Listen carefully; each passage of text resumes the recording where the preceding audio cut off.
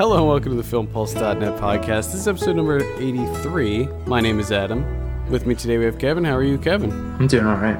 Today we have a great show lined up. First we'll be speaking with director Uwe Boll on his new film Postal 2, which is currently funding on Kickstarter. We're going to follow that up with an interview with Sophie Huber, the director of Harry Dean Stanton Partly Fiction, which hits theaters this Friday. Then we'll be going over some of what we've been watching before going over the results of this year's summer movie pool. And finally, we'll be going over this week's movie predictions, new on video on demand, and DVD and Blu-ray releases. First up, let's jump right into our interview with Dr. Uwe Boll and talk about some Postal 2. Uwe, thank you so much for taking some time to speak with us. And I just want to get right into Postal 2. What made you decide to pick this film in particular for Kickstarter? I assume that maybe you ran out of the Nazi gold. Yeah, absolutely. Like the Nazi gold was burned into all my other movies, and so I felt like I looked at Kickstarter or crowdfunding for a longer time, and I always felt the only way that I would do it and where it makes sense to try it is with Postal 2.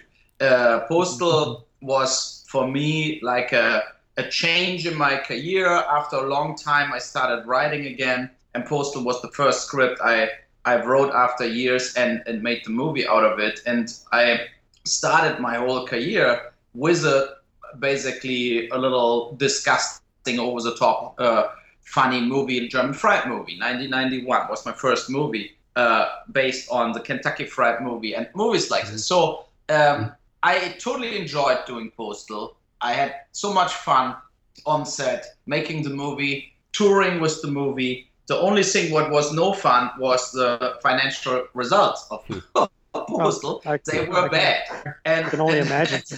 And then in the last 8 years, wherever I went, like people came on festivals or conventions or whatever, wherever I was, people came and wanted for me, like I signed something. And it was always Postal stuff. Like 50% of the people came with a Postal DVD for me to sign. Or as you see my Facebook page, it's me and Bin Laden and Bush. and so I never got away from Postal from this feeling like this was a real statement. And it also represents my kind of humor with South Park, Family Guy, this kind of humor. And so I felt maybe there are enough fans out that are really interested in seeing Postal 2, and it will not happen if we don't get that 500,000 goal on Kickstarter.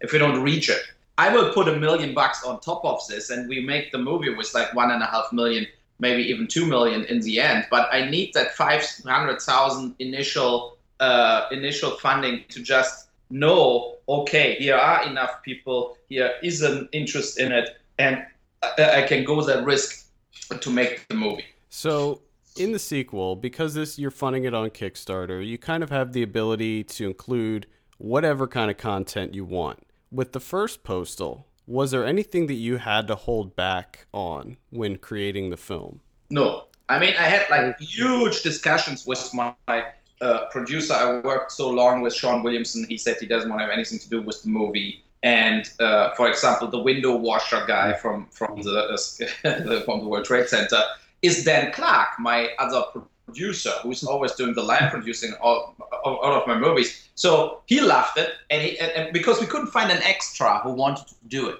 they all felt like, oh, this hurts my career or whatever. And I'm actually happy that I didn't hold anything back on anything on the movie.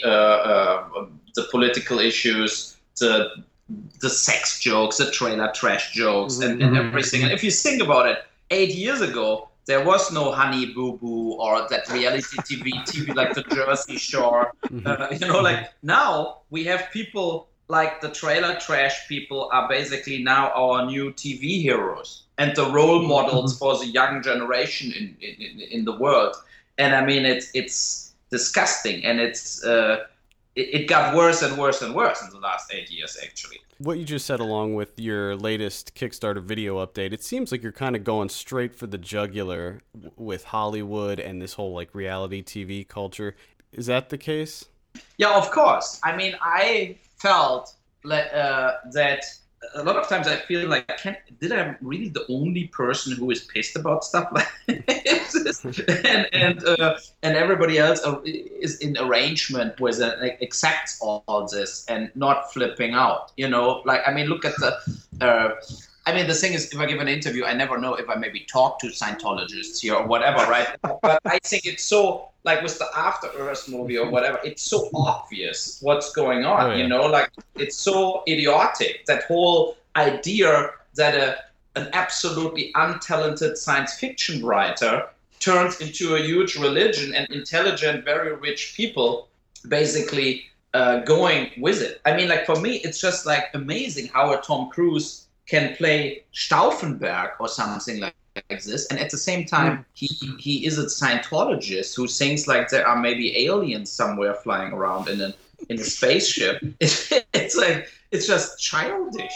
I mean, I couldn't take him serious. It's like, but Hollywood takes him serious. They give him $150 million to make movies, and I mean, all that stuff is for me like it's so absurd that it's good to make a comedy about it, because in the real world, if you make the movie like my last thing, Assault on Wall Street, is a serious movie about the bailouts and what happened to people, and the guy goes after the bankers and starts shooting them. It's a radical kind of approach, what I did in Darfur, what I did in Rampage, in various movies where I showed something serious. But I think Postal has a bigger chance to actually hit the mark better. Mm-hmm.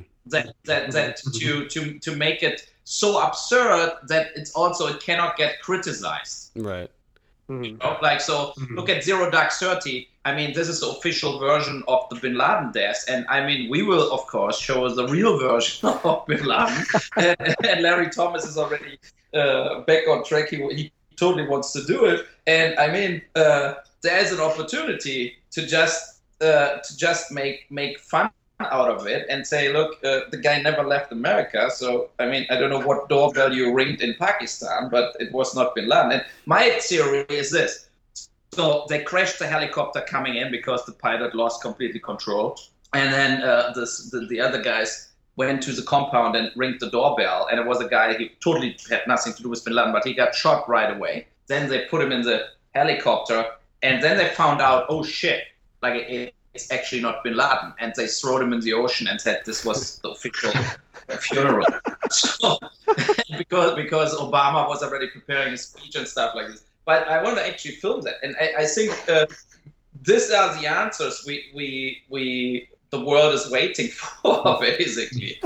You know, I mean, we saw everybody almost live dying in TV, Gaddafi and everything, right? Saddam Hussein's hanging, but the most wanted terrorist of all times. And every Navy SEAL has an iPhone and could make millions of dollars with a photo of the dead Bin Laden, but there is nothing. I mean, nothing. It's true. And for me, it's just like not really believable. And on our last movie, we had a CGI guy from Pakistan actually working on the show, because CGI in India and Pakistan is so much cheaper now. And so then the guy said, like, it was 5 years ago in the newspapers that Bin Laden died on a kidney failure. What actually would make totally sense, because he was like hiding everywhere, and he needed the dialysis every week. Right. And that at one point they couldn't do it anymore, and his blood got poisoned and he died. I mean, this would totally make sense, is that he actually is already dead since years. But what a disaster for the American government and the CIA to just, like, can you imagine the press conference like, oh yeah, 5 years ago he died. So it's like we have no clue what we're doing. So they needed a heroic act, like a real Navy SEALs operation. Now finally we have him. I mean, it totally makes sense that it was all Hollywood. It was basically like a little like Argo meets Whack the Dog. Okay. Do you have the script finished for Postal 2?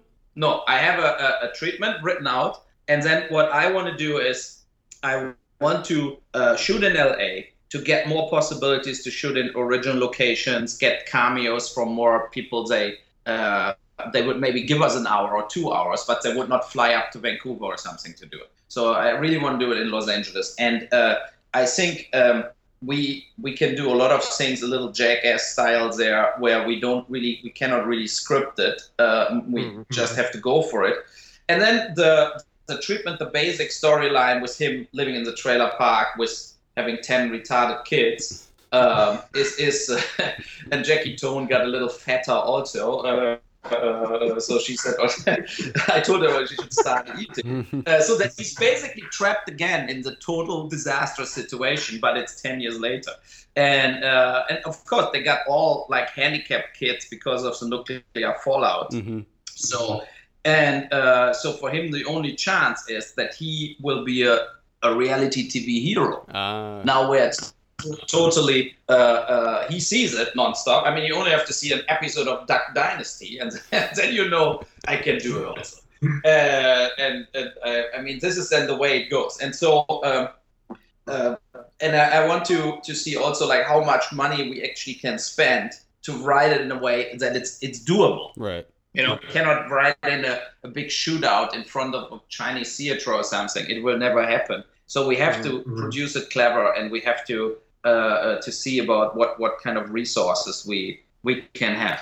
Now, you do have Jackie Toon and Larry Thomas confirmed. Are you talking with Zach Ward to get him to come back as the Postal Dude?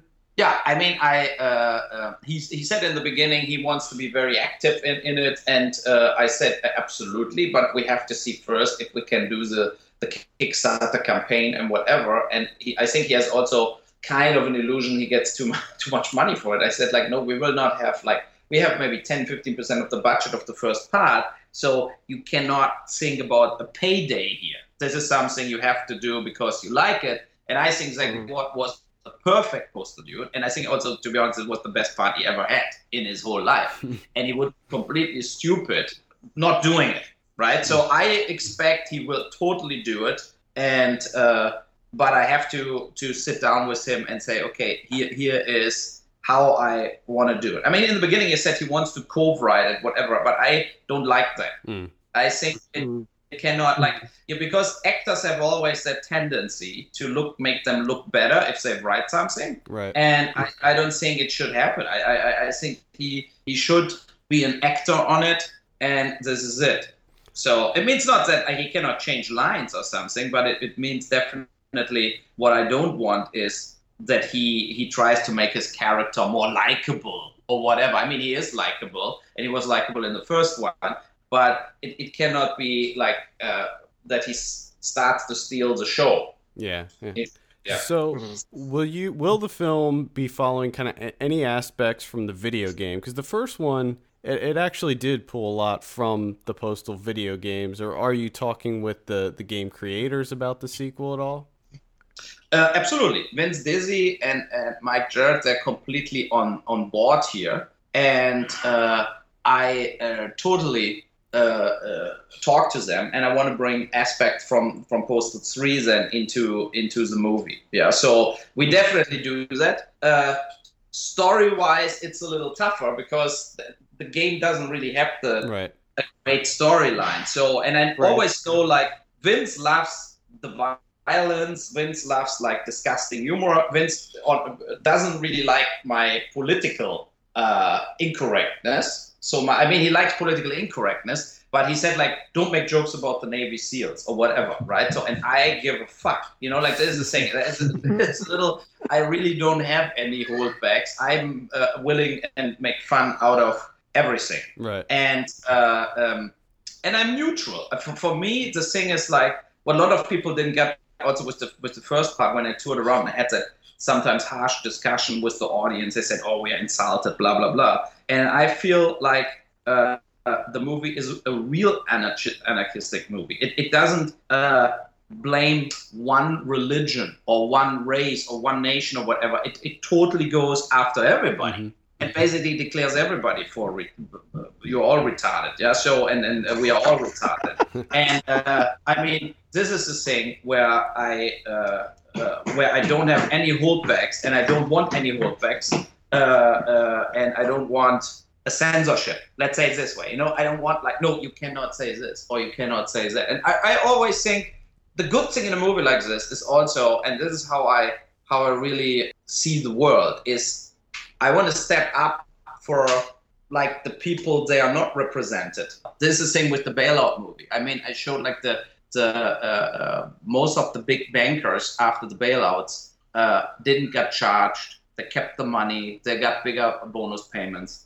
But we had 7 million people going in personal bankruptcy based on the bailouts, and nobody helped them. So, and I mean, this is the thing to step up to say, look, this is unfair. This is not okay. And it was not okay to let the people in Sudan die. And I mean, if 350,000 people getting hacked in pieces and nobody's doing anything for 7 or 8 years, but then now when Assad is killing 1,200 people with gas, then they have a final reason or whatever to do a strike against Assad in Syria. It's kind of absurd. It's different. I mean, it's different kind of values of human life what the political parties have. And it's totally not okay. And I think as a filmmaker, you can point out stuff like this, and you can point out in a funny way, in a Postal 2 movie, you can point out the absurdity of some ideas. Look at Snowden. I mean, look at the movie like Green Zone, where Matt Damon is, in a way, in the end, a whistleblower and is the hero. And everybody is totally that bad guys in the Green Zone, they needed to get taken out basically, and Matt Damon is doing it. But in reality, a guy like him would be Snowden, and Snowden would go lifelong prison. Right. Exactly. And this is what I don't get. It's totally absurd. I mean, what Bradley Manning did, I think it's something, if somebody cannot stand it anymore, the injustice and the absurdity of a war, and leaks information to WikiLeaks, it's maybe a crime, but it's also something what helped all of us to understand better what's going on for real. And the same with Snowden. Nobody would talk about the taping of emails and everything before Snowden came out with it. Nobody. There would be no talk on the whole planet about the NSA, period. And that Obama acts like he was talking to the NSA to change the NSA, blah, blah, blah, blah. But it's all completely bullshit. It's made up by somebody who's in the corner there. And then Obama says basically Snowden should come back, to put him also 30 years in jail, like Bradley Manning. I mean, it's it's absurd. And it's also, I'm pissed as a German that we didn't give Snowden a chance to come to Germany and be a witness in tons of lawsuits that are already filed in Germany against the NSA. And I think that then the German politics are also basically pussies. They are like, no, we don't need Snowden, because of course they have an agreement with US that if there's an arrest warrant on a guy in Germany from USA, they have to give him out there, right? So and they don't want him. They don't want him in Germany. But I think it's if somebody is a crown witness in the case, where Germany is interested in, you can protect him. You can say, no, we're not giving him back before that legal issues are cleared up. And I mean, to finish the NSA thing up, I think what the people don't get is that if somebody basically has all our correspondence taped or on file, what is if you have a Snowden number 2, but this guy is an asshole, and this guy takes all the informations out to blackmail people, and and this is the thing, if there is something from the NSA tape what shouldn't be there, and but it's there, then people or a whole Chinese government takes informations out. There's a lot of stuff what people can use against us, against the freedom, again, blackmailing people, stealing industrial whatever engineering techniques, building atom bombs. I mean, if you have everything on file, everything can get in a way stolen. And I think this is the point why it should not happen. Yeah. And we live in a country of, I think U.S. and Germany are kind of similar in regards of civil rights and democracy and stuff like this. And we all say normally without an arrest warrant or without a warrant from a judge, the police or whoever it is are not allowed to tape my phone. And that the NSA is just skipping that and tapes everybody's phone is absurd. It's illegal. And we just cannot say, if this is all okay, then okay, on what basis we are living in a country? Then why I cannot rob a bank? If other people don't care about what is the law, why I should care what is the law? And I think this is a very, very, very important subject matter. And now I think they're already happy to have Assad, like the Syria issue, in the headlines to basically move away from the whole NSA disaster. Mm-hmm. Mm-hmm. Yeah, they do that and a this lot. is like very big. No, totally, but the total Germany also, like, nobody talks about the NSA anymore. But the reality is that the NSA thing is the important thing for us. It's not like this kind of Syria is one other Arab country where everything is out of control, and whoever wins in the end will hate America, 100%. And whoever wins in the end, there will be like fundamentalists ruling it, and I mean the whole Arab Spring was basically bullshit. I mean, I don't see in Libya or Egypt or Tunisia now peace, freedom, economically that it grows or whatever. No, the opposite, the total chaos. And under Mubarak, I mean, I was on holidays in Tunisia, I was on holidays in Egypt, holidays in Morocco. It was peaceful, it was good. They made most of the money with tourism in their countries, and it's all over now because they're all like completely out of control. And I don't know what they exchanged there, you know. Mm-hmm. Mm-hmm. I mean, under Mubarak, no Egypt guy was, but it was not like Kim Il-jung or something. You know, it was like you could travel. You could, it was, nobody was under slavery or whatever. So I really don't get it why they so heavily worked with the CIA also on replacing all the dictators. And I mean, the real dictators are in Saudi Arabs. I mean, they pay the Al-Qaeda. But because they have all the oil, nobody talks ever about them. You know, like this is just like, oh, no, don't forget that Saudi Arabs are our best friends. Yeah, but based on what? Hanging people publicly, hacking hands off if somebody steals, women have no rights, whatever. But nobody cares about the Saudi Arabs because they have all the oil. This is so two-faced. Yeah. That whole politics is so two-faced. It's a disaster. And I totally hope that Obama would clear that all up based on his big speeches, you know, before. I mean, he won the Peace Nobel Prize without doing anything. And he didn't even get Guantanamo Bay closed down, nothing. I mean, he's, for me, a huge disappointment, an unbelievable disappointment. I just cannot really believe it, how disappointed I'm about American politics in the last 6 years. From Bush, I never expected anything else. for Bush was, for me, clearly like, okay, he's paid by the weapon industry and oil industry. And there was no question about it. And so I was not really disappointed from Bush. He was exactly what I was expecting. But from Obama, I was really expecting some major revolutionary steps in bringing peace, closing Guantanamo Bay, don't do any more military action against anybody, and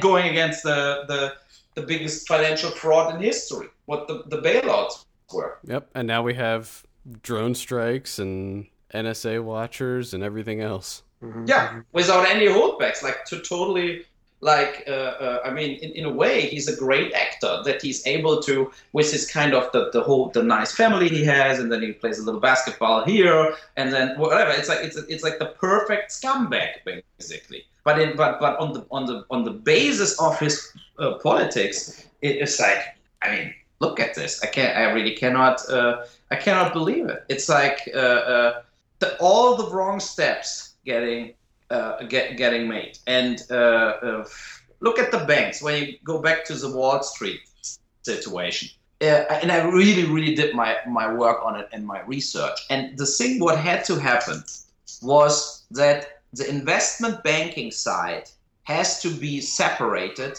from the side of the bank what basically has our savings.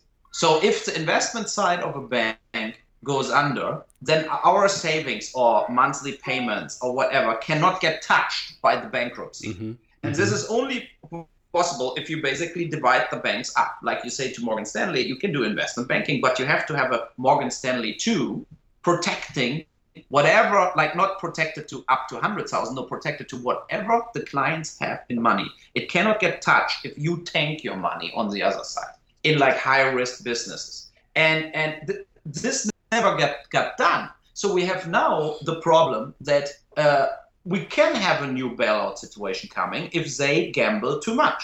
And there was a movie, it was right now, it won a prize in Locarno at the festival right now, Master of the Universe. And I watched that already because the filmmaker gave it to me before it's not released anywhere. And it's a 90-minute documentary about one broker for the UBS, the Switzerland bank. And he explains for 90 minutes what he was doing, actually. And he presents some facts where you think like, oh my fucking God, like I cannot believe it. And for example, he said his computer, 98% of the deals made on Earth are basically made automatically through computers. They read like if a stock price goes a little lower, then they buy it, goes a little higher, they sell it. Like it's basically computer driven. You cannot do anything anymore. Mm-hmm. And he said he was sitting there at one point on his desk and his computer was flipping out and like $38 million gone in 2 hours. But the thing is, they were gone for real. Like he was like, oh my God. Yeah. So, and he couldn't stop it. So he ripped the cables and everything. And he said like 10 years ago, if you bought a stock, you buy General Electric or whatever, you sit on that stock for years, right? So and even 10 years ago was a lot of computer generated traffic already, but the normal stock was 2.5 months on an account before it got sold. And now it's 22 seconds. So the average holding period of a stock is 22 seconds only. That shows the computers, they sell and buy and sell and buy. You don't have no influence for it. And they do that in an amount every single day, what is bigger as the annual growth of the world. Right. So, and if you think about it, so we are completely in the hands of computers trading every day. And doing it not with clients' money, doing it with the money of the banks, what the banks are borrowing, and then they gamble with it. So if this gets hacked, if this is like not his computer alone, let's say 10,000 computers getting hacked, the earth goes under. It's like over. There are no bailouts anymore. Then we have like 20 trillion disastrous losses within a day. If this computer system is over, and then we don't have to sit down anymore and discuss, oh, you need $20 billion, we bail you out. No, because then the amounts are so absurd high that there is no bailouts because there is no money against it. Then it's basically a completely bankruptcy of everybody within seconds. And I mean, that risk is so high. Why Obama didn't regulate it? Yeah. I mean, you can stop it. Like in earlier years, 20 years ago, banks were just lending money out, right? So, and were not even allowed to invest on their own. And now that casino is going on and on and on. And it's like the greed drives these people because they're making a lot of money on a daily business. The guy in the Master of the Universe, he said like, he just could not identify with people that make $100,000 a year or something. He said like this, where we did that like every week he made $100,000 and for himself, right? So, and he said like, it's totally absurd to, you think everybody else is basically a minor. Everybody else is a child compared to you. You are the master. This is the reason why they named the movie Master of the Universe, because they are actually sitting there and they think like, there is everybody else who's just an engineer in a company is a retard because we make the big bucks. But what if not? What if they lose? Then they don't pay it. Then we all have to pay it. And this is the thing. It's like a huge thing. Obama did nothing about it. Only some big speeches. Some individuals got in jail, like Madoff and so on. But the big banks stayed untouched, and the casino is still going on.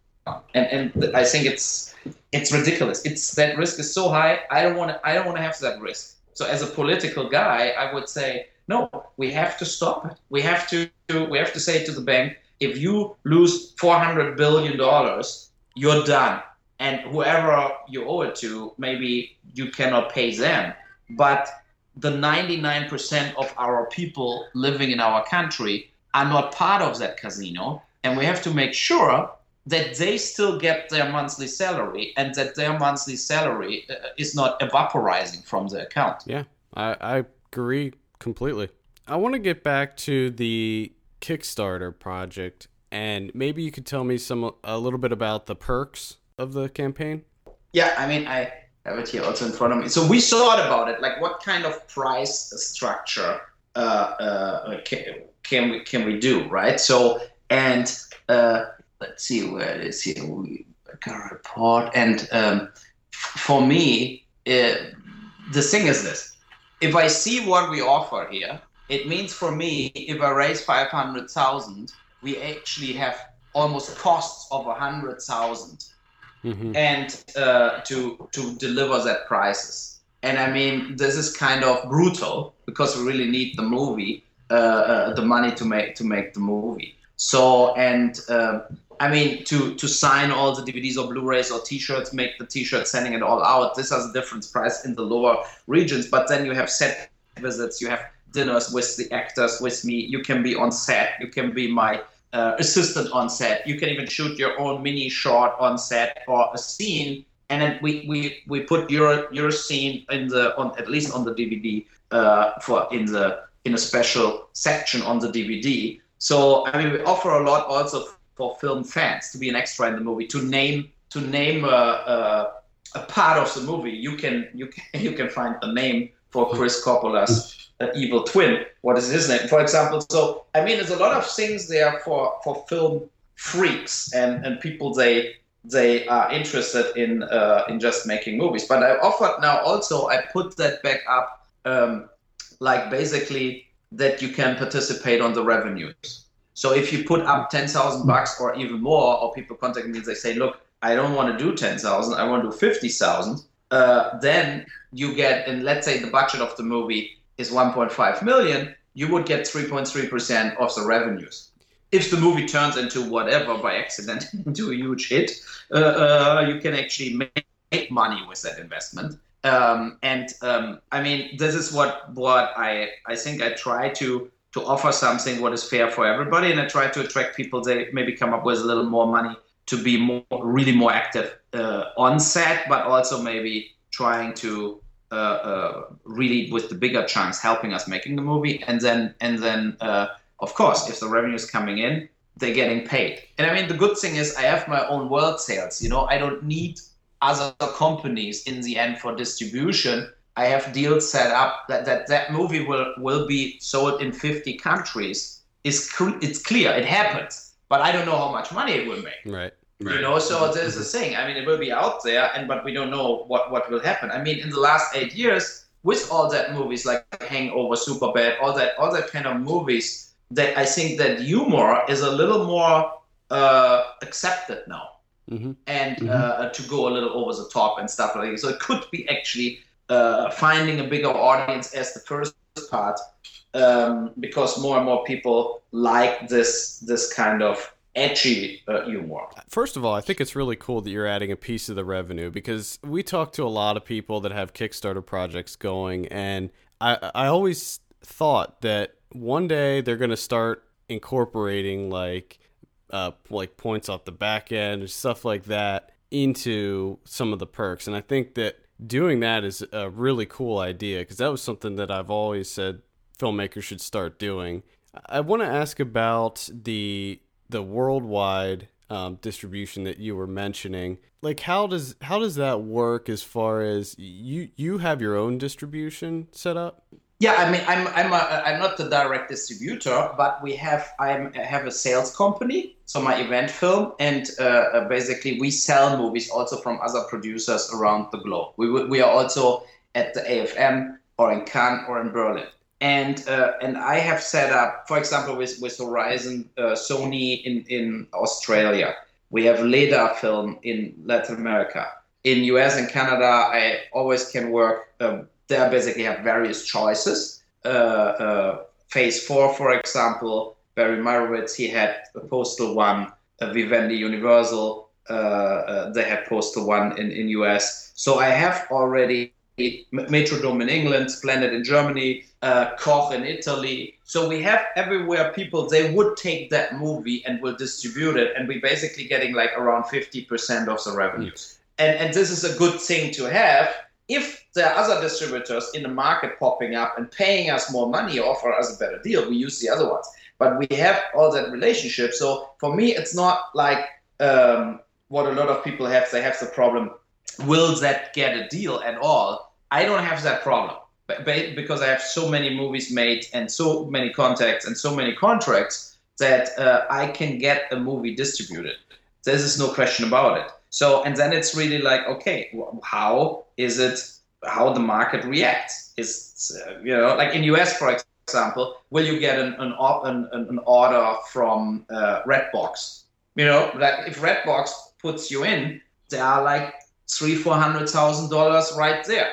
Mm-hmm. With Redbox. How big is the Netflix payment? Like Netflix pays between sometimes 20,000, but sometimes 250,000. So there are all possibilities to make money, but it totally depends on if they like the movie, if they go behind the movie. And when Postal 1 came, iTunes really liked it and featured it on the main iTunes, like on the front cover for a longer time. But now, 8 years later, we have not only iTunes, we have like so much more possibilities with Hulu and with other VOD channels also to get it distributed. And I will definitely do a small theatrical release again where I tour around with the movie. Now, do your films historically do better in Germany, or do they pull in more revenue here in the States? No, Germany, US, and UK are my best markets where I make the most of the money back.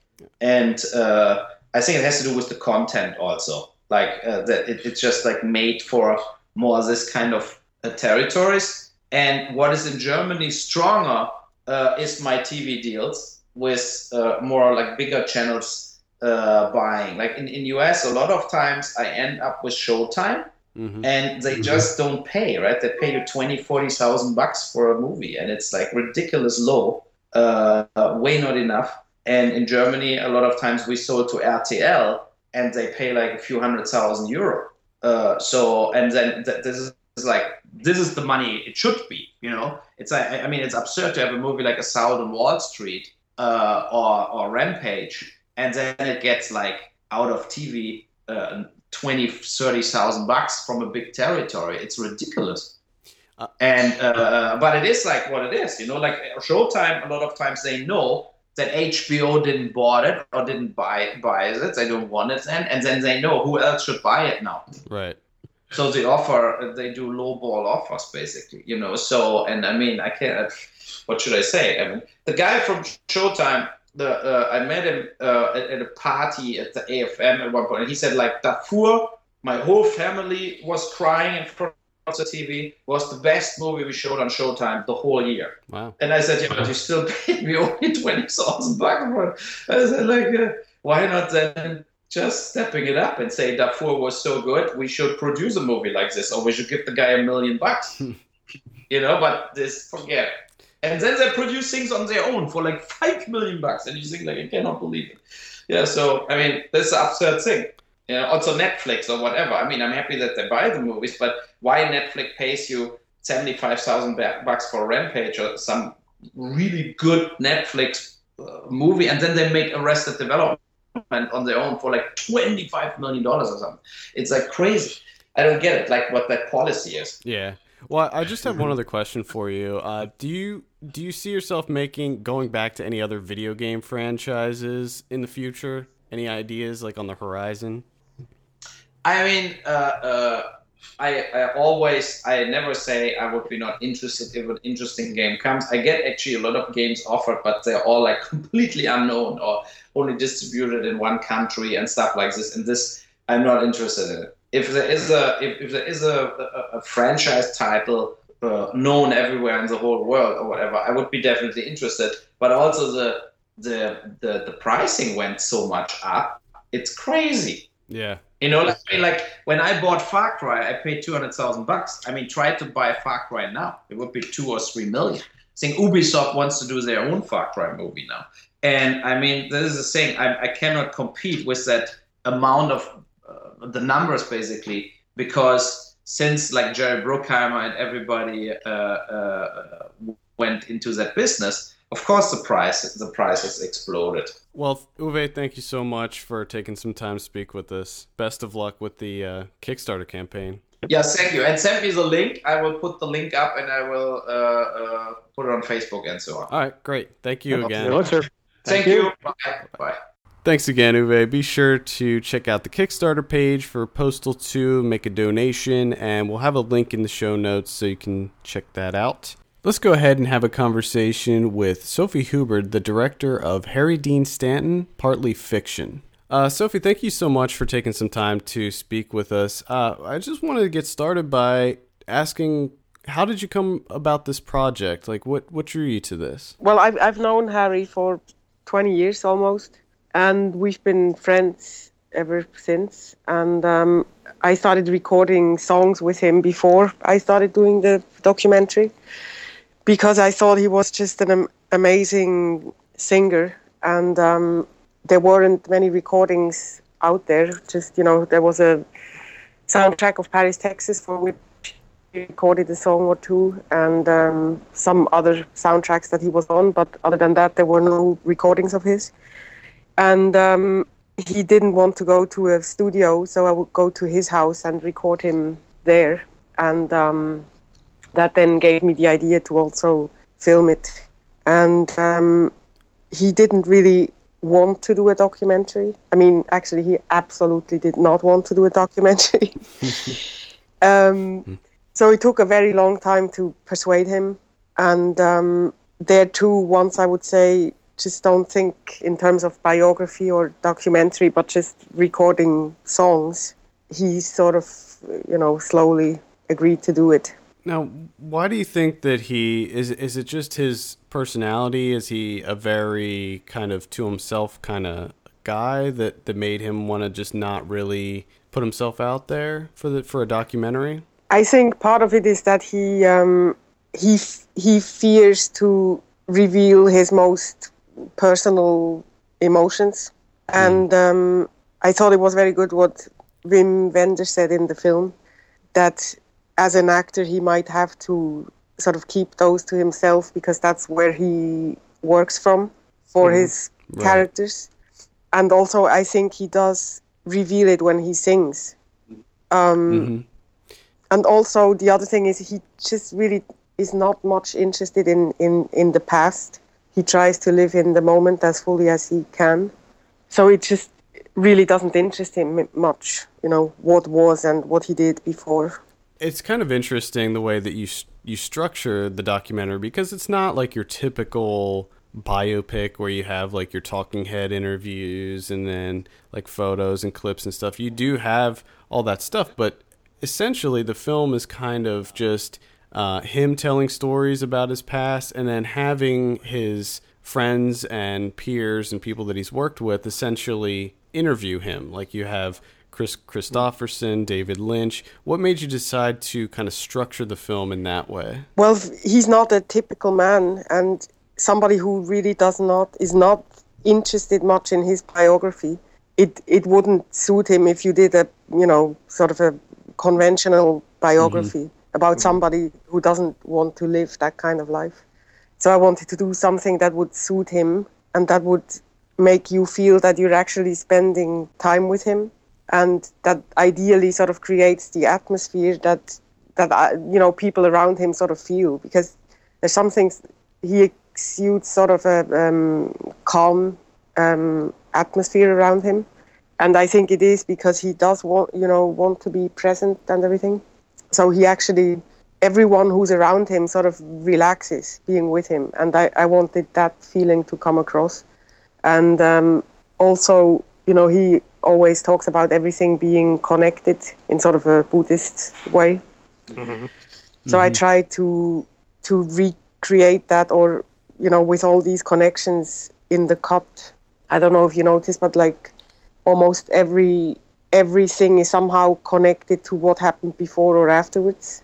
Whether it's a song that makes a connection to something more personal in his childhood or whatever. Mm-hmm. Or sometimes visual things, like the guitar strings and then the telephone wires, sort of connections like that. I was looking for to, sort of show what's going on in his head, rather than other people talking about him. I wanted sort of his own thoughts to come across. Yeah, I think that came off really well in the final product. And I want to talk about the music, because the music plays a pretty big role in the film. There's a lot of sort of interludes that we have with Harry kind of playing and doing all this stuff. And it seems like, I think at one point in the film, he said that one thing that he regretted was not really pursuing a career in music, but it seems like he is kind of pursuing it now, correct? Yeah, I mean, that was one of the reasons why I wanted to do it. As I said earlier, first I just wanted to record his songs. I didn't even think about filming it, but I just felt like somebody needed to record him singing and put it out there, because I felt it was just so moving and truthful, and that it needed to be heard. And I mean, not only that, but he's actually quite a good singer. Yeah, he's really good. Now, Ernie, you saw this at the LA Film Fest. Did you tell me that he was there and did a song? Or? Yes, he did. He was there, and he did not just perform a song. He performed a set after the film. Yeah. Performed a set, and then went into the Q&A. And that was, I never knew that he was actually a singer. And, yeah. But then again, before even going into the documentary, I realized I really didn't know much about this guy. So I just know I've seen countless of his films and love him as an actor. So I'm like, yeah. But then when I discovered he's a singer, and actually a really good one too. Yeah. And then I to see him, sorry. Yeah. Oh, and then to see him live performing there, and be like, wow, that's like I would have rather just like cancel the show after this and just let him keep going.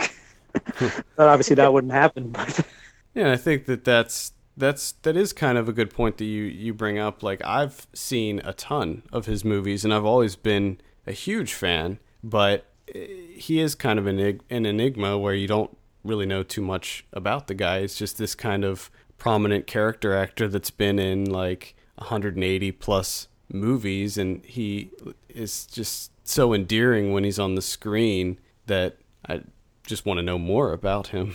Mm-hmm. Yeah, I mean, the other thing was also, that's the only, I mean, since he doesn't really talk, it's hard to, I mean, I needed other elements. And now, what comes across in the songs too is like his skills that he has as an actor. And the song spoke volumes in terms of his story as opposed to what he was trying to say. I mean, reading between the lines, just I thought as the film went along, just listening to the songs was like, it's like that's telling so much about what he's thinking at that moment. And speaking of the songs, did he choose the songs that he decided to sing, or were those just you put in whatever songs were there? That's what you put in. No, yeah, these are the songs he chooses to sing. These are sort of his favorite songs to sing. And it seems like he tried to go with a variety of songs too. Yeah, I mean, we had much more. We recorded probably almost 20 songs altogether. Oh, wow. So 8 ended up in the cut. Wow. But there's going to be a soundtrack album too. Oh, I was just about to ask about that. Yes. When you were doing the interviews, did you have to kind of like push him to answer questions? Were you kind of trying to egg him on and get information out of him? Was that a struggle? Yeah, it was a bit of a struggle sometimes, because I had to find the balance between getting information but not making him angry. Were you making him angry at all? Like, does he sometimes. He have a short temper? Well, or let's say maybe it's not anger, but just annoyance. Mm-hmm. So he tends to like just kind of shut down and be like, all right, yeah, done with this. He does seem like someone that's very set in his ways, and that kind of comes across when you show him like kind of going to his local watering hole, and he's been going there. I think that they said he's been going there since like the 60s, and he seems like kind of a creature of habit. Yeah, he is. Like he lives in he's been living in his house for probably 30 years. and he goes out probably 5 nights a week to that Dan Tanis. Now, I think he's 86 now? He's 87. 87 now, wow.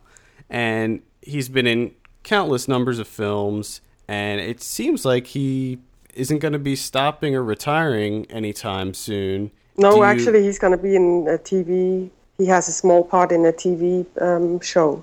Oh, really? I forgot which one it is, but yeah. So you don't see him stopping anytime soon? No, I think he'll just continue as long as he can.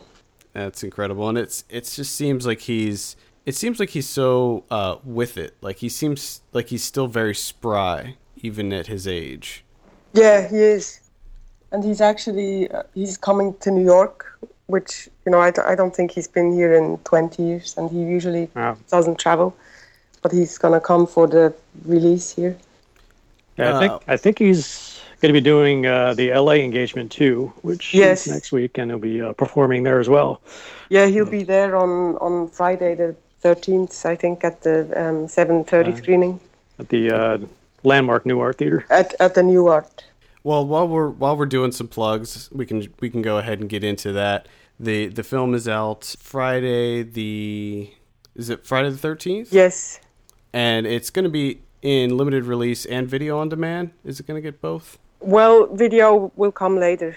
Okay, so it's going to be released in theaters this Friday the 13th, and then have VOD release after that. Ernie, did you have any final questions for Sophie? You mentioned that you've known him for about 20 years, and at the time, I guess it's a two-parter. At the time, do you think you kind of knew the man, or did you learn more about him after you finally finished this film? No, I felt I knew him. I felt I knew him even when I met him, and I think that's sort of our friendship that we have. That there's this mutual understanding. After the film, all I want to do is just go down to Dan Tanis and hang out with him for a while. Well, feel free.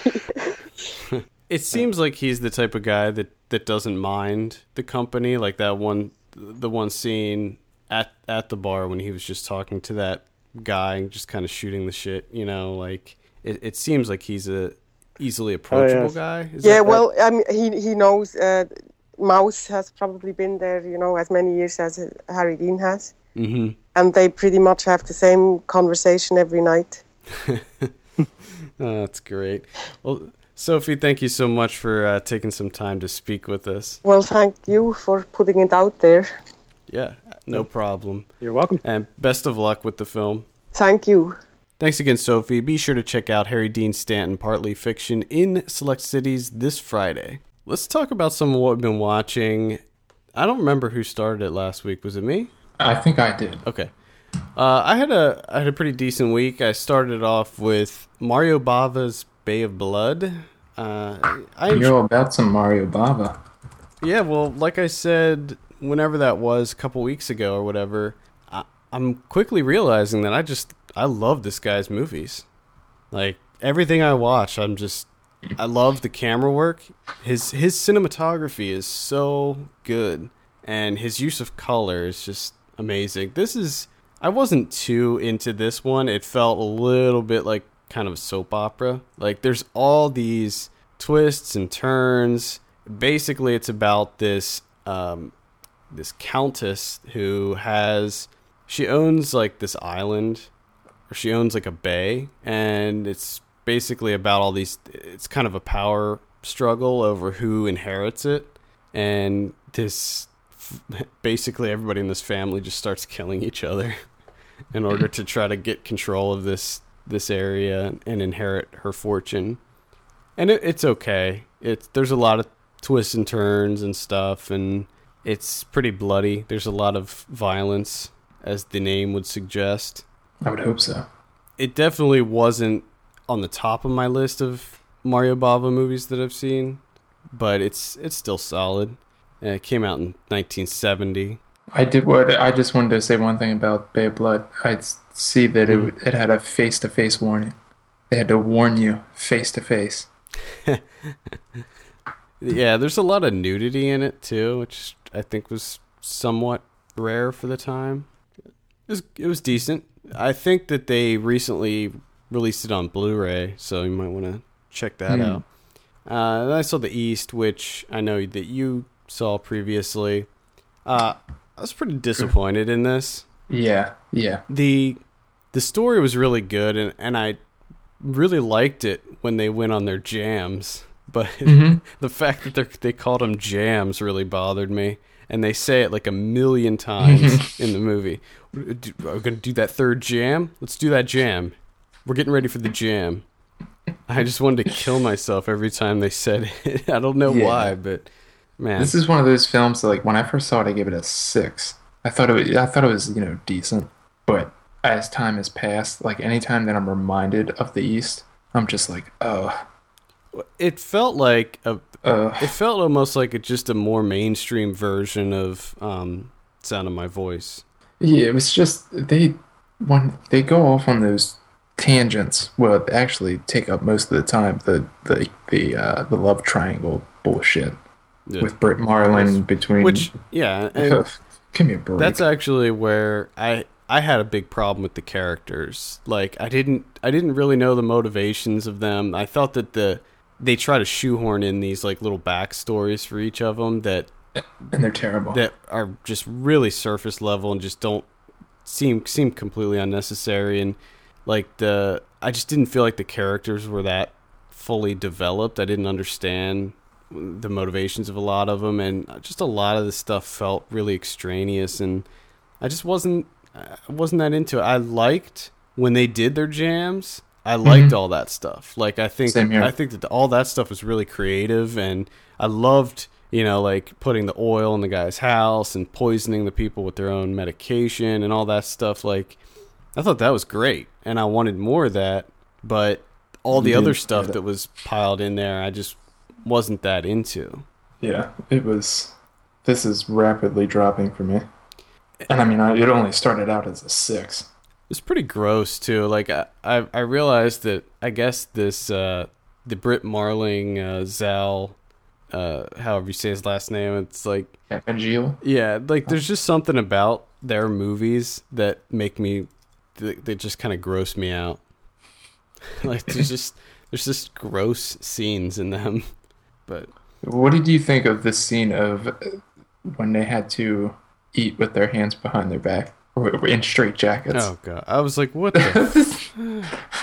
That's the most ridiculous. Yeah, I thought that was kind of ridiculous. That's what kind of reminded me of Sound of My Voice. There was a lot of just weird stuff in there that. Yeah, this bullshit new agey. Philosophies is just ridiculous. Plus, Skarsgård is just absolutely terrible. Yeah, he's so terrible. He's so terrible in this movie. He's really bad in it, but so I'd probably not recommend the East. So where are you sitting for the East? On Letterboxd, I gave it a 2.5. So I'd probably sit around a 5.5 out of 10. 5.5. I want to come back to you like in 2 weeks' time, just to see if you have the same thing that happened to me. Because like now, if I were to rate this, I'd give it maybe 3.5, 4, maybe. And it would probably be even lower if I had to sit through it again. Yeah, I mean, I won't see it again, so that's, yeah. Then I saw Sofia Coppola's The Bling Ring, finally. Ooh. This is an interesting one, because I didn't like it, but I can't figure out if I didn't like it because of the movie itself, or just because of the subject matter. I can't pinpoint it, and I've been thinking about it since I saw it. Essentially, this tells the true story of the group of teenagers that would break into famous people's homes and burglarize their homes. And the way that, because they're bratty, privileged teenagers, they didn't bother trying to hide it. Like, they're posting pictures on Facebook of the stuff that they stole, and they weren't, like, going out and saying that they did it, but I mean, it was pretty obvious once the stuff started being reported as being stolen. Mm-hmm. And the movie is essentially just them going into a house, stealing, and then partying afterwards. Just over and over again? It was like just rinse, repeat. Like just that over and over again. And there was very little other than that in the movie. Like, you didn't really get to know who these kids were, but at the same time, it's like, do I really want to know them? Not really. Yeah. Not really. Because they're just, these kind of typical superficial, celebrity-obsessed teenagers. And obviously, this movie's trying to shine a light on that and point it out. It seems like you're better off just reading about it. Yeah, I mean, it's interesting that this came out so close to Spring Breakers, because it does share a lot of themes with Spring Breakers, but it didn't work as well in this one. And there were a couple other funny things. Like, they actually filmed this in Paris Hilton's house, and her house is ridiculous, like, just unbelievable, laughable. I would say maybe it's a light recommend. There were a couple really cool, like, cinematography type things that they did in this. There was one scene that they broke into a house, and where they positioned the camera, it was like really far away from the house. And this is up like on the Hollywood Hills, one of these super fancy, nice, amazing looking properties.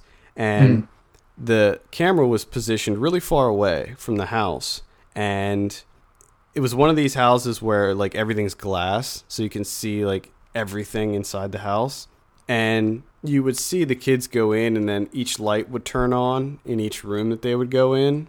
Mm-hmm. And it was almost completely silent. There was like no sound or anything. And then as they were like wrapping up, the camera slowly started zooming in on the house. And that was like a really cool kind of stylistic flourish that they used. But it stops there. Yeah, for the most part, it was pretty typical.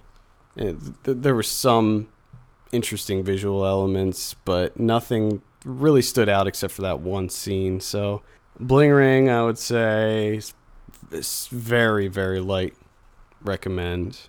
It's like I want to like Sofia Coppola, but I just... she keeps doing things. I just can't seem to get in there. Yeah, I'm the same way. But I'm at the point now where I don't even want to like her. I'm just like... Well, to me. I'm at the point where I'm asking why I want to like her. Yeah, that's true. That's true, too. I don't know. It's probably one of those things you feel as though you should like her. Yeah. But that's not the case. Yeah, unfortunately. You shouldn't. There's numerous other directors out there that are more deserving of your time. Yeah. One that is not deserving of your time is We're the Millers. Oh, Rawson Marshall Thurber? Yeah. This was a pretty big mess. I mean, this is the same guy that directed Dodgeball, which I'm a big fan of Dodgeball. And Terry Tate Office Linebacker. Loved Terry Tate Office Linebacker. It's one of the greatest shorts I've ever seen. Love it. I did not love We're the Millers. It's unfunny. It's extremely predictable. I mean, you know where this movie's going a mile away. And there were a few one-liners, and not one-liners, but like throwaway lines that made me laugh. There was maybe 3 or 4 that I don't remember. One of the funny little things was there was a new stripper where Jennifer Aniston works, and they were talking about stripper names, and she's like, "Oh, what's your stripper name?" And she's like, "Well, I have a tattoo that has my nickname on it, and I could use that." And she's like, "Oh, that's great. What is it?" And she like pulled down. She had like a tattoo like on her hip that was like, it said "Boner Garage" with an arrow pointing down. And then the next scene, you see Ken Marino pop in and go, "Boner Garage, you're up." And that was actually really funny that her name was Boner Garage. But oh my god. But it's not very good. Really do not recommend that one. It's unfortunate. This was one of the most annoying trailers of the year. Again, like every single time it came on, I got so pissed off. Again, I will say that I think that the posters and the cardboard stand-up for this is the worst thing I've ever seen, just because it doesn't make any sense at all. It's the one where it has like... It's annoying. It's like, she's a mom, but she's really a stripper. She's the daughter, but she's really a homeless vagrant. And then it's like, he's the son, but he's really a virgin. It's like, what? That doesn't make any sense. And I know I've talked about it before on the show, but it just really bothers me. Mm. Then I saw I Spit on Your Grave 2. Anchor Bay's finest. The thing about this one is it's probably better than the first I Spit on Your Grave remake. It's the same director and everything, but this one just seems like it's pretty well made, but it is so extreme. It's like, you know, with a lot of these sequels, it's like, oh, gotta go bigger, more extreme. And they went so far with this movie. You will be blown away at the level of gross out, bloody torture violence that you will see in this movie. Like, it is mind-boggling. But it actually brought up something interesting when I was thinking about it, because what happens in this movie is way more extreme than the original I Spit on Your Grave from the 70s. However, when I saw the original I Spit on Your Grave, I was so deeply disturbed by everything that I was seeing on camera. Like, it just gets under your skin, and it's like one of these movies you just can't unsee it. You will remember it forever. And with this one, even though it's so much worse what you see on camera, I'll forget it. I'll forget about it by next week. And it made me think about, like, okay, what's the difference? You know, what makes the original one so memorable and so deeply disturbing that I will remember it forever? And could be the production aspect. And that's exactly what it is. It's the production. This movie looks too good. It looks too glossy and crisp and new. It doesn't have that worn, grainy, kind of like just that realism where it just looks like what you're watching is fucking real. And with these new movies, when they use like digital cameras and stuff, it just doesn't. It feels like a movie, and I'm glad. I guess I'm glad it feels like a movie, because if it looked real and I really thought that somebody was getting their balls literally ripped off by a vice, I mean, I would probably, But this is your pretty typical torture porn. It follows the exact same plot as all the other ones, where it's a girl, she gets brutally raped by a group of men. The crazy thing about this one is that they not only rape her, but then they kidnap her and take her to Bulgaria and keep her as a sex slave. Lord. Yeah, it's horrific, dude. It is so... See, I mean, you tell me what the film is about. I don't want to see that. Who wants to watch that? I don't want to watch that. How's that entertaining? Yeah, it's pretty bad. And some of the stuff that happens, like when she obviously gets brutalized, they leave her for dead, then she comes back and gets revenge on all of them. And I think that that's what draws people into these movies, is the revenge aspect. You know, it's being able to see these horrible human beings get their just desserts. And the revenge that she takes on these guys is so over the top and brutal. Like, she chains the guy to a wall and then takes a knife and, like, cuts these real deep cuts into him, like all over his body, on his face, on his chest, his legs, whatever, everywhere. And then takes cans of piss and shit and vomit and like rotten food and rubs them in the cuts and then just leaves him there. Is the first cut the deepest? Yeah. By any chance? Sure. Okay. Yeah, we'll say it is. Good. But there's a ton of really just gross, horrible things in this movie, and I can't recommend it to anybody.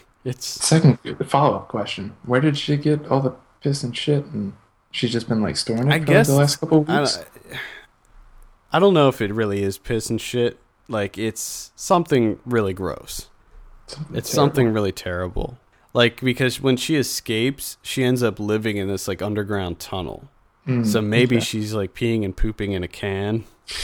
I don't know. But it's really... It looks... I don't know what it looks like. It's just disgusting. It's a really disgusting, horrific movie. Oh, God. So, if you're into, like, the torture porn stuff, if that gets you, if you're into that, it's probably worth checking out. Otherwise, stay far, far, far away. Wow. And I saw Riddick.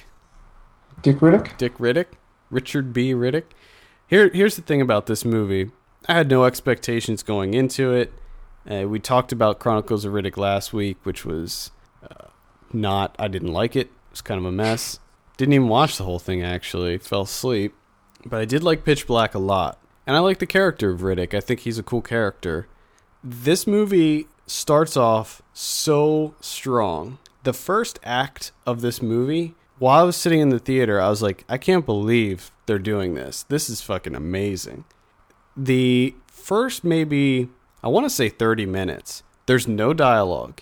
It's just him alone on this planet just trying to survive. And it seems just like everything is trying to kill him. And the way that it's shot and just the whole tone and how it works is so good, and I was just so on the edge of my seat and interested and just enthralled by what was happening on the screen. It was just really, really entertaining, and I was loving it. As the film progressed, it started dragging a bit, and around the second act, the midway point, that's when the people, like the bounty hunters, end up on the planet, and then it kind of reverts back to the way Pitch Black was. But and that's unfortunate, because the beginning part of the movie I thought was phenomenal, but as it progressed, it just got slowly more mediocre and more cheesy. Like by the end, like the final scene is so cheesy, and it's a shame, because if it wasn't for the bad CG, first of all, it has really terrible CG. Great. If it wasn't for the bad CG and the occasionally cheesy dialogue, this movie would be, another Pitch Black. It'd be like a sci-fi, it'd be like a sleeper hit, I guess. But unfortunately, some of the dialogue is really snappy and smart and funny, but some of it is just ridiculous and laughably bad. But I will say that I recommend Riddick. I was surprised at how much I overall liked it, and that first third is enough to go see it. It's really interesting. I was surprised. I really was. So check out Riddick, and then the other film I saw was Harry Dean Stanton, Partly Fiction, which I guess we'll be talking more about next week. So I'll hold off. There you go. That's it. That's all I got. I have two. I watched 2 movies. Solid week. Had some personal medical things pop up. So I only got to watch 2, one of which was 3 hours long. So that took a while, which was The Good, the Bad, and the Ugly. Yep. Finally got to see some Sergio Leone, which I feel like, thinking back after seeing this, like it was part of one of my goals this year, resolution, watch more Westerns, because for some reason I'm so trepidatious when it comes to Western films. And I'm sort of confused by myself that I didn't start with Sergio Leone. But whatever. I did it now. Finally got around to it. And I had to say, I fucking loved the shit out of this movie. It was the perfect blend of everything, really.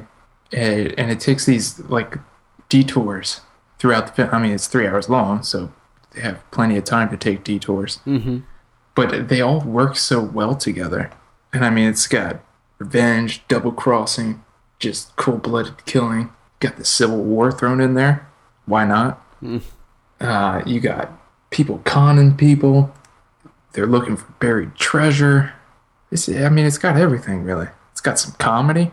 There's a lot of comedy in this film, which was slightly surprising. And now I finally get to understand the whole Clint Eastwood Western movie version, which I've never seen Clint Eastwood in a Western. So this is my first one, and I mean, all he does is smoke cigars and squint. Like, that's really all he does. I mean, he occasionally delivers some one-liners, but overall, he's pretty much just a badass. But Eli Wash, who plays Tuco, who is sort of like his quote-unquote partner in crime, he absolutely steals the show in this movie. He's unbelievable. And then he plays, the ugly. And then there's Lee Van Cleef, who plays the bad, who is just, just the look of this guy is evil. I mean, he didn't even have to do anything or say anything throughout the film. You just knew that he was the bad. But, I mean, for good measure, he does shoot a dying man in the face. Point blank range. 4 times. 4 times. I mean, you're just wasting bullets at that point. It's unnecessary. That's just, But the entire sequence that I love is there's a point in which Tuco makes Blondie, who's Clint Eastwood, if you don't know by now, because I think I'm maybe like the last out of like 3 people to see this film. It makes him, trek through the desert with no water, no food, nothing. Just walk through the desert. And just that entire sequence is stunning. Just the way that they do it, the shots that they use, the cinematography, everything is just amazing. And then the main thing that really got me was the set designs. When they finally get to the cemetery, they're looking for the buried treasure in a marked grave. They built the cemetery didn't exist, so they built one. So in the middle there's this giant stone circle, and then it's just graves radiating outward from the circle. And Tuco gets there first, and he's just running around like a madman trying to find the grave that they're looking for the treasure. And then, of course, they do the infamous Mexican standoff in the stone circle. And just that whole sequence at the end is just amazing. It's absolutely perfect.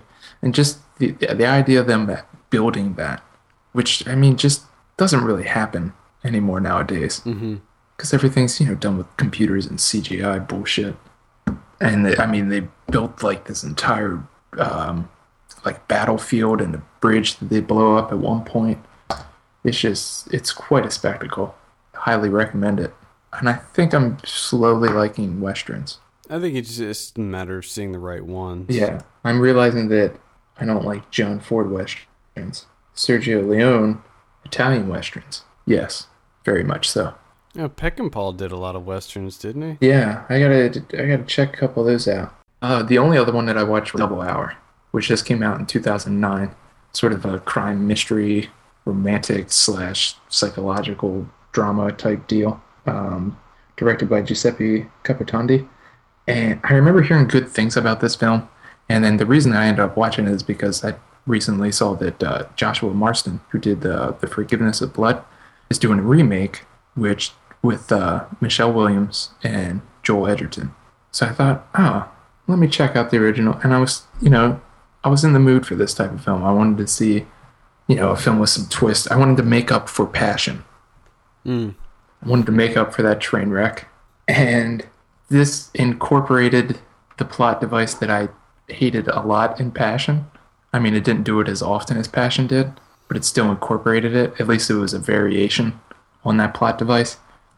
This is also a difficult movie to discuss, really, because, everything is almost spoiler territory. But I can say that it's not good. It's the cinematography's like above average. I wouldn't say it's bad, but it does its job. All the acting's fine. They're serviceable. They do a good job. But there's nothing here to really get excited about. And I'm just really confused as to why this is being remade. I don't understand. But whatever. People are wasting their time.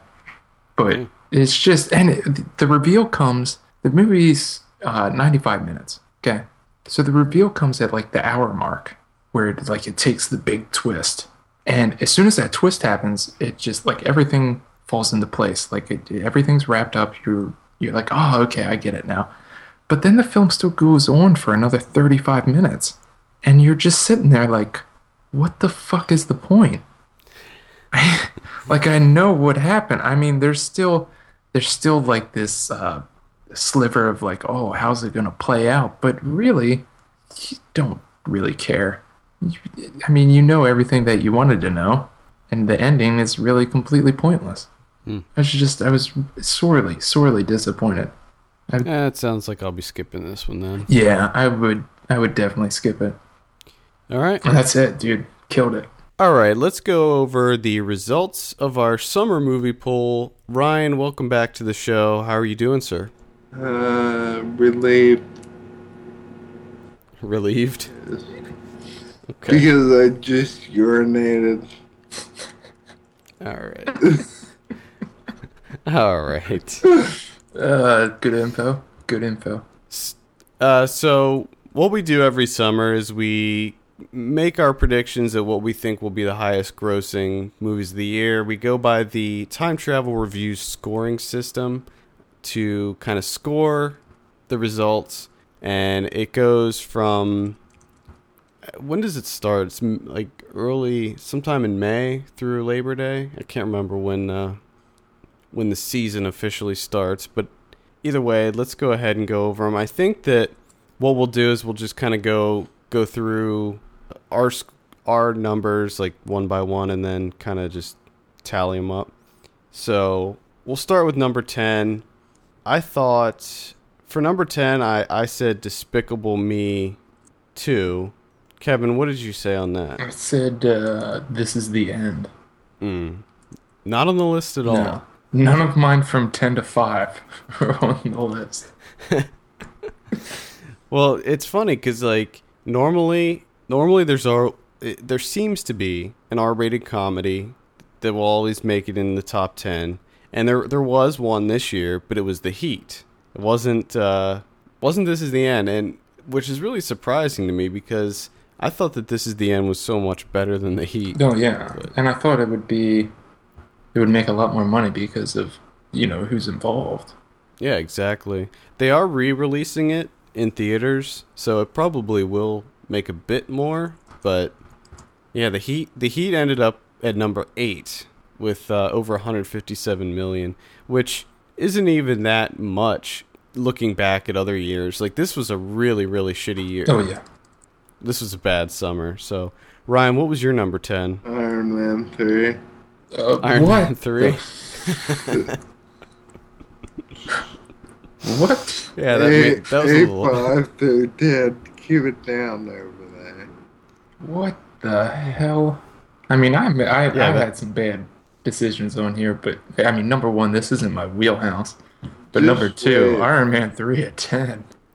Just wait, he wait. says. Mine get worse if you don't remember. All right, number 9, I had Lone Ranger. Kevin, what do you have? I had the Wolverine. That's not even on the list No, either. it's not. A number of them are. I had Monsters, yeah. Monsters U, that is on the list. That's number 4 is Monsters University. Lone Ranger's not on the list either, so I didn't even see that. It ended up being a complete failure. I hate to spoil it, but that's my number 1. And it's not even on the list. Yeah, it's not. It didn't even make it. Didn't even make it. Number 8, I have Pacific Rim, not on the list. Kevin, what do you have? Number 8, I have, this is my favorite one, I have Planes.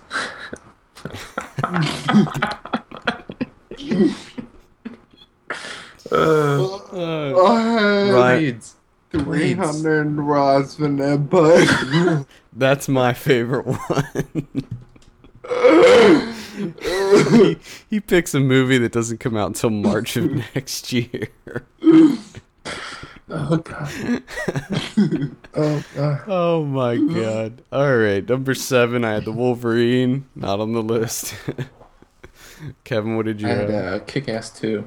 Not on the list. Ryan, what do you have? Hangover Part 3. Not on the list. Oh, my God. The actual number 7 was World War Z, I surprisingly. actually came very close to doing a spit take. Oh, God. World War Z ended up with $200.7 million, so not too bad for World War Z. I was pleased. It lost a shit ton of money.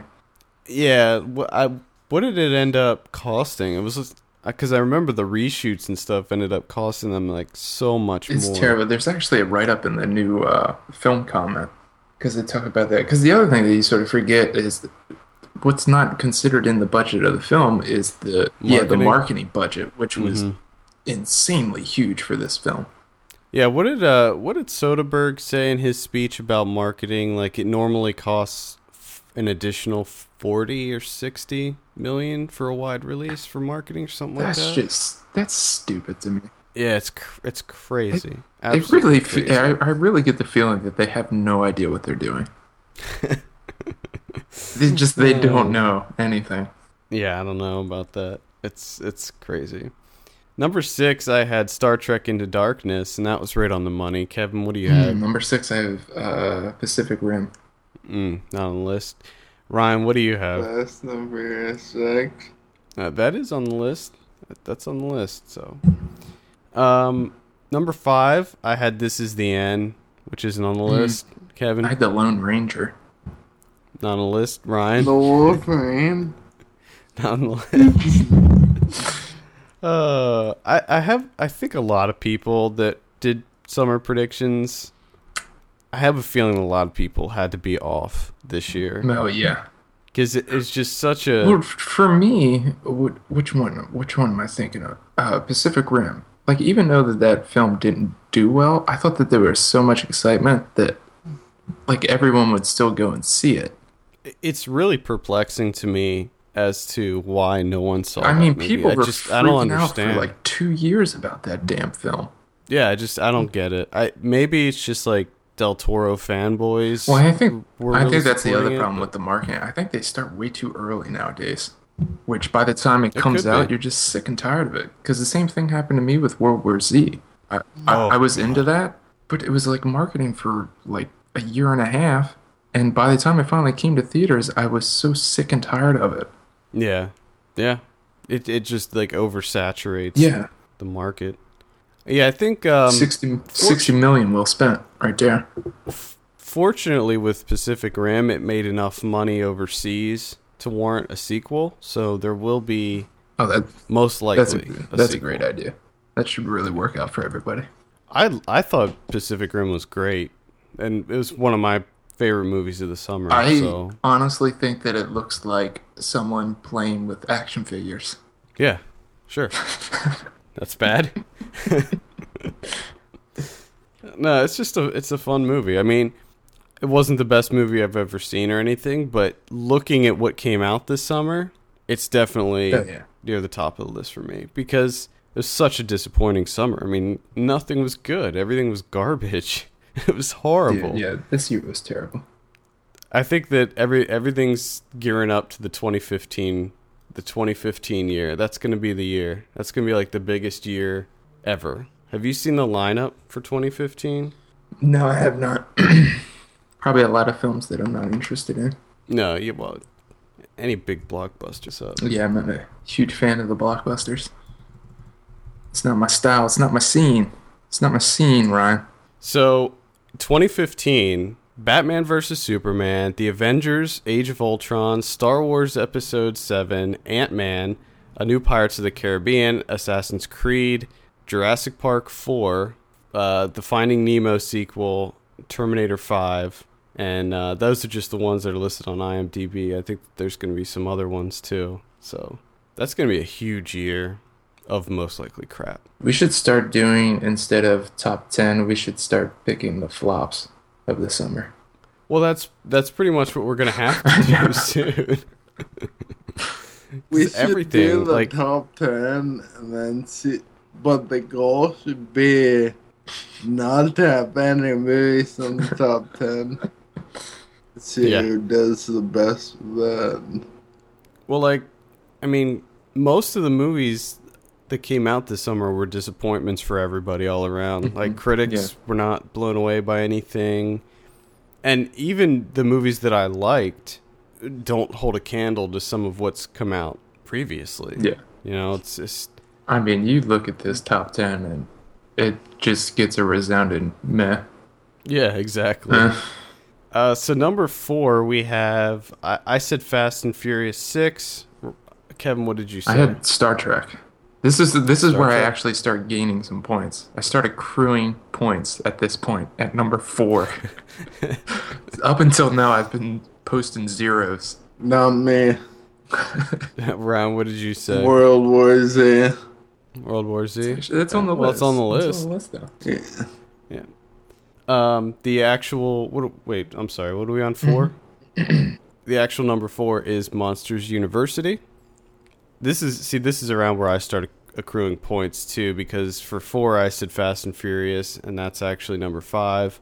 And then number 3, I said Monsters University, which is actually number 4. Kevin, what did you say for number 3? I had Monsters University as well. And Ryan, what did you have? Pacific Rim. That's a shame. Yeah, that's. Number 2, I had Man of Steel. Kevin, what did you have? I had Iron Man 3. And Ryan, what did you have? I also had Man of Steel. So the actual number 2 is Despicable Me 2. Wow. Yeah. So Man of Steel is actually number 3. Despicable Me 2. Like, I thought that was going to be in the top 10. You know, I picked it at number 10, but it just looks so bad. I was like, there's just no way that this can beat Monsters University. People are fucking in love with those minions for some reason. And it crushed Monsters University. It had 355.8 million compared to Monsters U's 264.3. It crushed it. Sad day. Yeah, I mean, I didn't see Despicable Me, but it looked horrible. Dude, it has those minions. You don't need to know anything else. Well, and I guess they're going to be making a Minion movie too. Thank God. Please. Because that's exactly what everybody wants. That parents, kids, they just want a Minion movie. Oh my God! Could you imagine having kids and having to watch that thing like 5 times? Oh, I wouldn't do it. If my kid wanted to go see the Minions, I'd say sorry, no. Nope. Sorry, asshole. No way. I'm not doing that. I would hope that my kid would be, No. have good enough taste to be like, nah, I don't think so. Number 1, we have Iron Man 3. That's what I said. Kevin, you said Iron Man 3 as well. No, right? I said Man of Steel. That's right. I flipped it. You flipped it. I'm just sort of surprised. I guess on the strength of the first 2 Iron Mans. Because I never thought anyone was ever into Iron Man. Like, before the movies came out. No, not before the movies came out. But after the movies came out, they made it cool again, so... Iron Man was never cool. Superman was never cool. They both suck. Both fucking terrible. I like the Iron Man movies. Yeah. They're good. They're alright. You've only seen, like, I saw, part 2, I saw right? part 2. You saw the worst one. Oh, and Ryan, you said Lone Ranger? Yep. Yep. But let me go out on a limb and say that's my best prediction ever. I I still think your best prediction is 300. Yeah, that's a yeah. Didn't you do that last year too? Or what? Well, yeah, we all did G.I. Joe. Yeah. That's right. Okay. All right. What an awesome movie that was. Oh, it was so good. It's so worth the wait. It's so worth it. Let's tally up the scores here. Ryan, what did you have? 23. Kevin, what did you have? 24. And I had 47. So we'll have to... next year will be the big tiebreaker between me and you, Kevin. Last year, Kevin beat me by 1 point. What if I win next year? Then it'll be a 3-way tie. I don't think that'll be we have to worry about that. Wishful thinking, Kevin. Not to be a dick or anything, but if you keep going 300s and Lone Ranger at number 1 and Iron Man 3 at 10, we have nothing to worry about. Hey man, 300 is too good. Correct me if I'm wrong. 300 is a good movie. No. Correct me if I'm wrong, but even when we did that episode, wasn't like all the numbers out for Iron Man 3? A lot of the numbers. Yeah. I think it was still playing in theaters, and I think that it was... It's like leaps and bounds above everyone. And Ryan was like, no, every other movie afterwards is going to destroy that number. Especially Lone Ranger. I wish I was there. I could pat you on the back. Tell you it'll be okay. I'll pat myself on the back for you.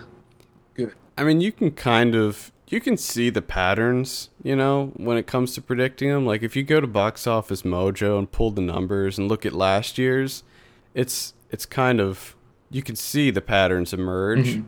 Like, it's not as fun as that way, though. No, it's not as fun. It's just randomly picking movies. I like to go, like plates. Next year, Tyler Perry's Single Moms Club comes out, that might so be maybe my you can. number one next year. The big ones next summer. We have Godzilla, the new X-Men movie, the new Pixar, The Good Dinosaur. I think that's Pixar. Seth MacFarlane's A Million Ways to Die in the West. Some sci-fi movie called Edge of Tomorrow, the one with Tom Cruise. The new Teenage Mutant Ninja Turtles. They're not 21. Teenage Mutant Ninja Turtles. They're only No, they changed it. They are again. Oh, they did change it? Yeah, they changed it back. I'm sure that'll still be shitty. It's going to be terrible. 22 Jump Street comes out next summer. How to Train Your Dragon 2. Yeah. Think Like a Man 2. Yeah. What is... I don't even know what that is. What's Think That's, Like a Man? Is that Steve Harvey? Oh, I think that's you are correct. That is... African American comedy. Think Like a Man. I mean, Transformers 4 comes out. Okay. Maleficent. Uh-huh. What the... That's the one with Angelina Jolie. She plays like a witch. Oh, great. Something. That's great. Fast and Furious 7. Excited for that, Ryan? no. No? I'm done with I heard that they added Tony Jaa to that one, and they added somebody else big. Kurt Russell's He's rumored. Kurt Russell's rumored. Vin Diesel and The Rock. Yeah, they're all in it. Dawn of the Planet of the Apes comes out next summer. Planes 2. Oh, Planes 2's definitely making it.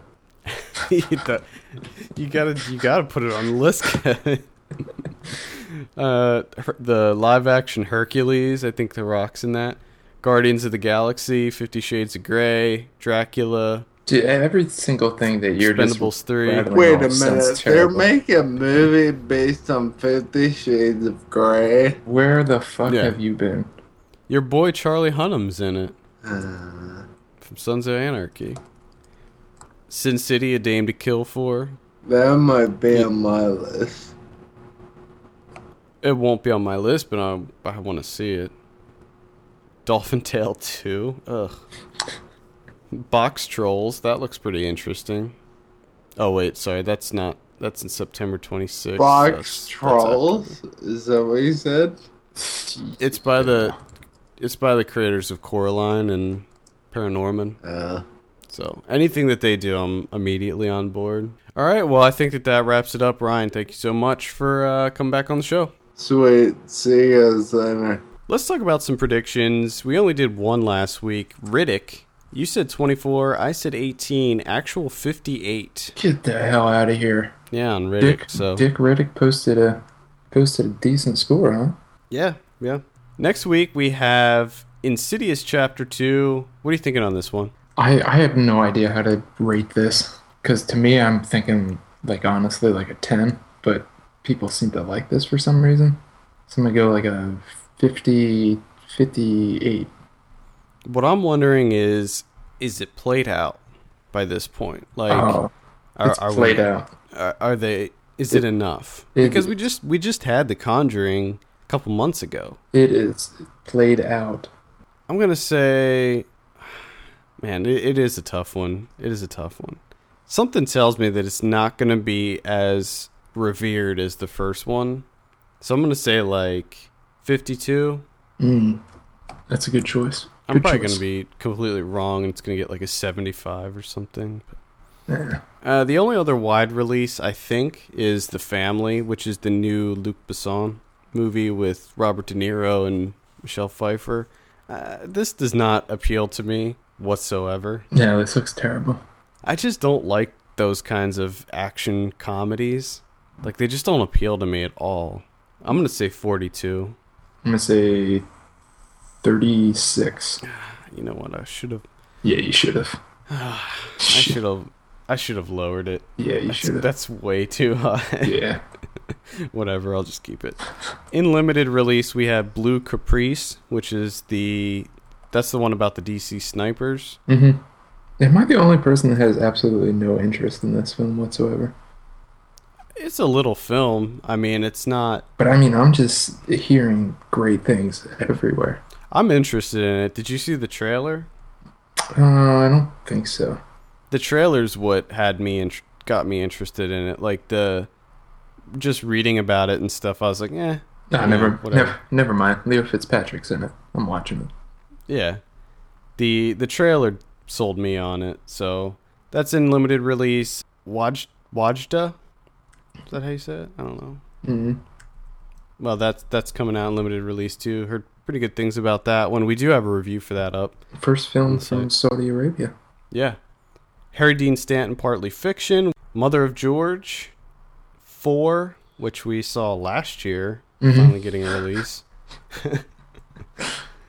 I guess we can do a review for that.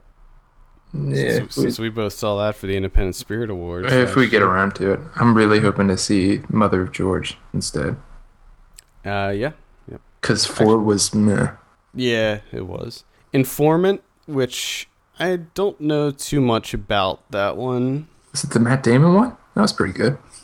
No, it's... I don't remember what country it's from. No.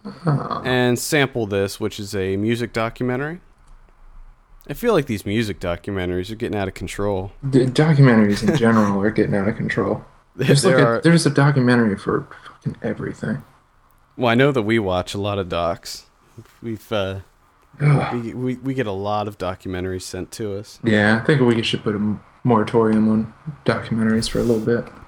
It's getting out of control, dude. Yeah, sometimes I have to tell people, like, yes, I will. We can do it, but you just got to give us a couple weeks here to recover from all the other ones. I mean, people are making documentaries about everything. Things that don't need documentaries. Speaking of documentaries that don't need to be made, next week on VOD we have Bronies, the extremely unexpected adult fans of My Little Pony. How's that for a segue? That is perfect. Yeah. That comes out on the 13th. Actually, my wife just found out about Bronies. Oh, yeah? Yeah. She couldn't believe it. She didn't understand it. I can't believe it and understand it either. I can't either. And then I was trying to describe it to her.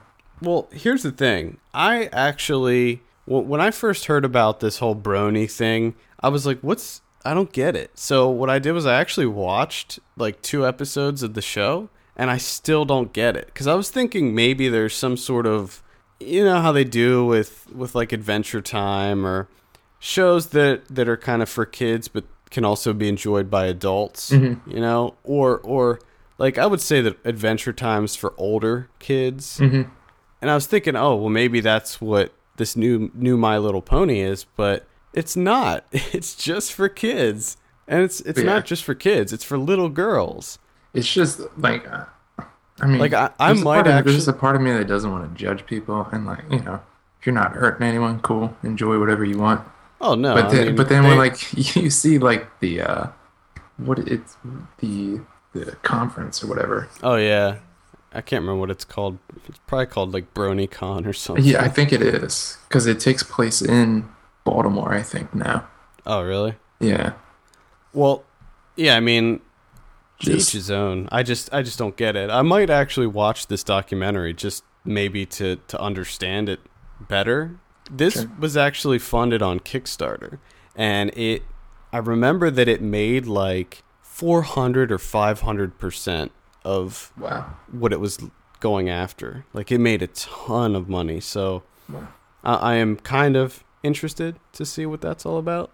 We also have on VOD All Is Bright, which is the It's a pre-theatrical release with Paul Rudd and Paul Giamatti. It's like a Christmas story. Looks really bad, actually. So I was interested in this when it was first announced, and then I just recently saw the trailer. Yeah. And I see that Anchor Bay's attached, which I don't think Anchor Bay's ever done anything good. Well, I disagree with you there, but I think Anchor Bay has some good... They do some good horror releases, like re-releases of old horror movies and stuff. Okay. Maybe I just don't know about this. I'm just thinking of, like... Anchor Bay, as far as, like, anything... Well, first of all, Anchor Bay came out with the Dawn of the Dead and Day of the Dead, like, special edition DVDs, like those big box sets and stuff. They're also the ones that came out with that really cool-looking Sleepaway Camp survival kit box set. Yeah. So, like, a lot of their DVD releases are really cool, like cool packaging and a lot of really good special features and stuff. But as far as their non-horror releases or contemporary horror releases, yeah, they're not the best. I forgot that they came out with Cody the Robo-Sapien. Yeah, there you go. And I Spit on Your Grave, too. Yeah. Yep. So there you go. You know, they're good. They're genre film. Good stuff. They have some stuff out there, but Billy anyway, I'm not really that interested in Sample or All Is Bright. We also have Informant and Sample This that are getting day and date releases on VOD, so check those out. DVD and Blu-ray releases for this week. We have Star Trek Into Darkness. That's the big one. Did you hear about the whole like controversy that's going on with that, where the commentary track is only being released on the iTunes edition?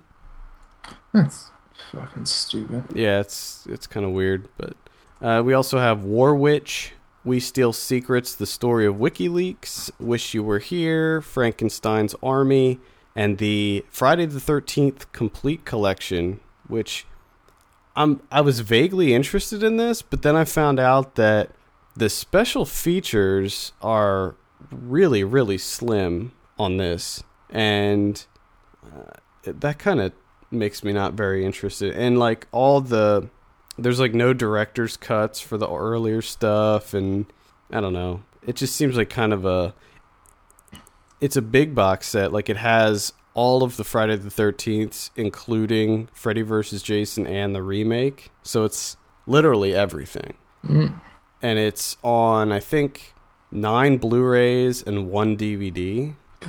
Jeez. And it's, I want to say 12 or 13 movies. Wow. So, you know, if you're a diehard fan, you might want to check that out. But I'm kind of hoping for a Blu-ray box set of that just has some more like fleshed out special features, because it's kind of slim pickings. There's also a new documentary coming out about the Friday the 13th series that looks pretty good. It's called like Camp Crystal Lake Memories or something. I was never into those. I like them. As far as like the big, you know, B slashers go, I like Friday the 13th the best. But all right, well, I think that will do it. We have 2 criterions. I forgot to mention. We have the original The Birdcage, the French version from 1978 that, of course, was remade into the one with Nathan Lane and Robin Williams in that. Yeah. So they have the original. That's coming out. And then another one is The Spy Who Came In From the Cold, directed by Martin Ritt from 1965, based on the John le Carre spy novel. So if you're a fan of the le Carre spy novels, I actually want to check this out. This is the one I'm interested in. The original Birdcage, not so much. Okay. There you have it. For all latest film news and reviews, visit us at filmpulse.net. Send us an email at feedback@filmpulse.net. Follow us on Twitter @filmpulsenet. And be sure to rate us on iTunes. We appreciate it very much. For filmpulse.net, my name is Adam. I'm Kevin. And we will see you on Thursday for Ryan Watches a Movie. He's a poet, and he's a picker. He's a prophet, and he's a pusher. He's a pilgrim and a preacher, and the problem when he's stoned. He's a walking contradiction. partly truth and partly fiction, taking ever wrong direction on his lonely way back home. Let me. I'm just gonna fucking redo the whole thing. You guys, I got all mixed up.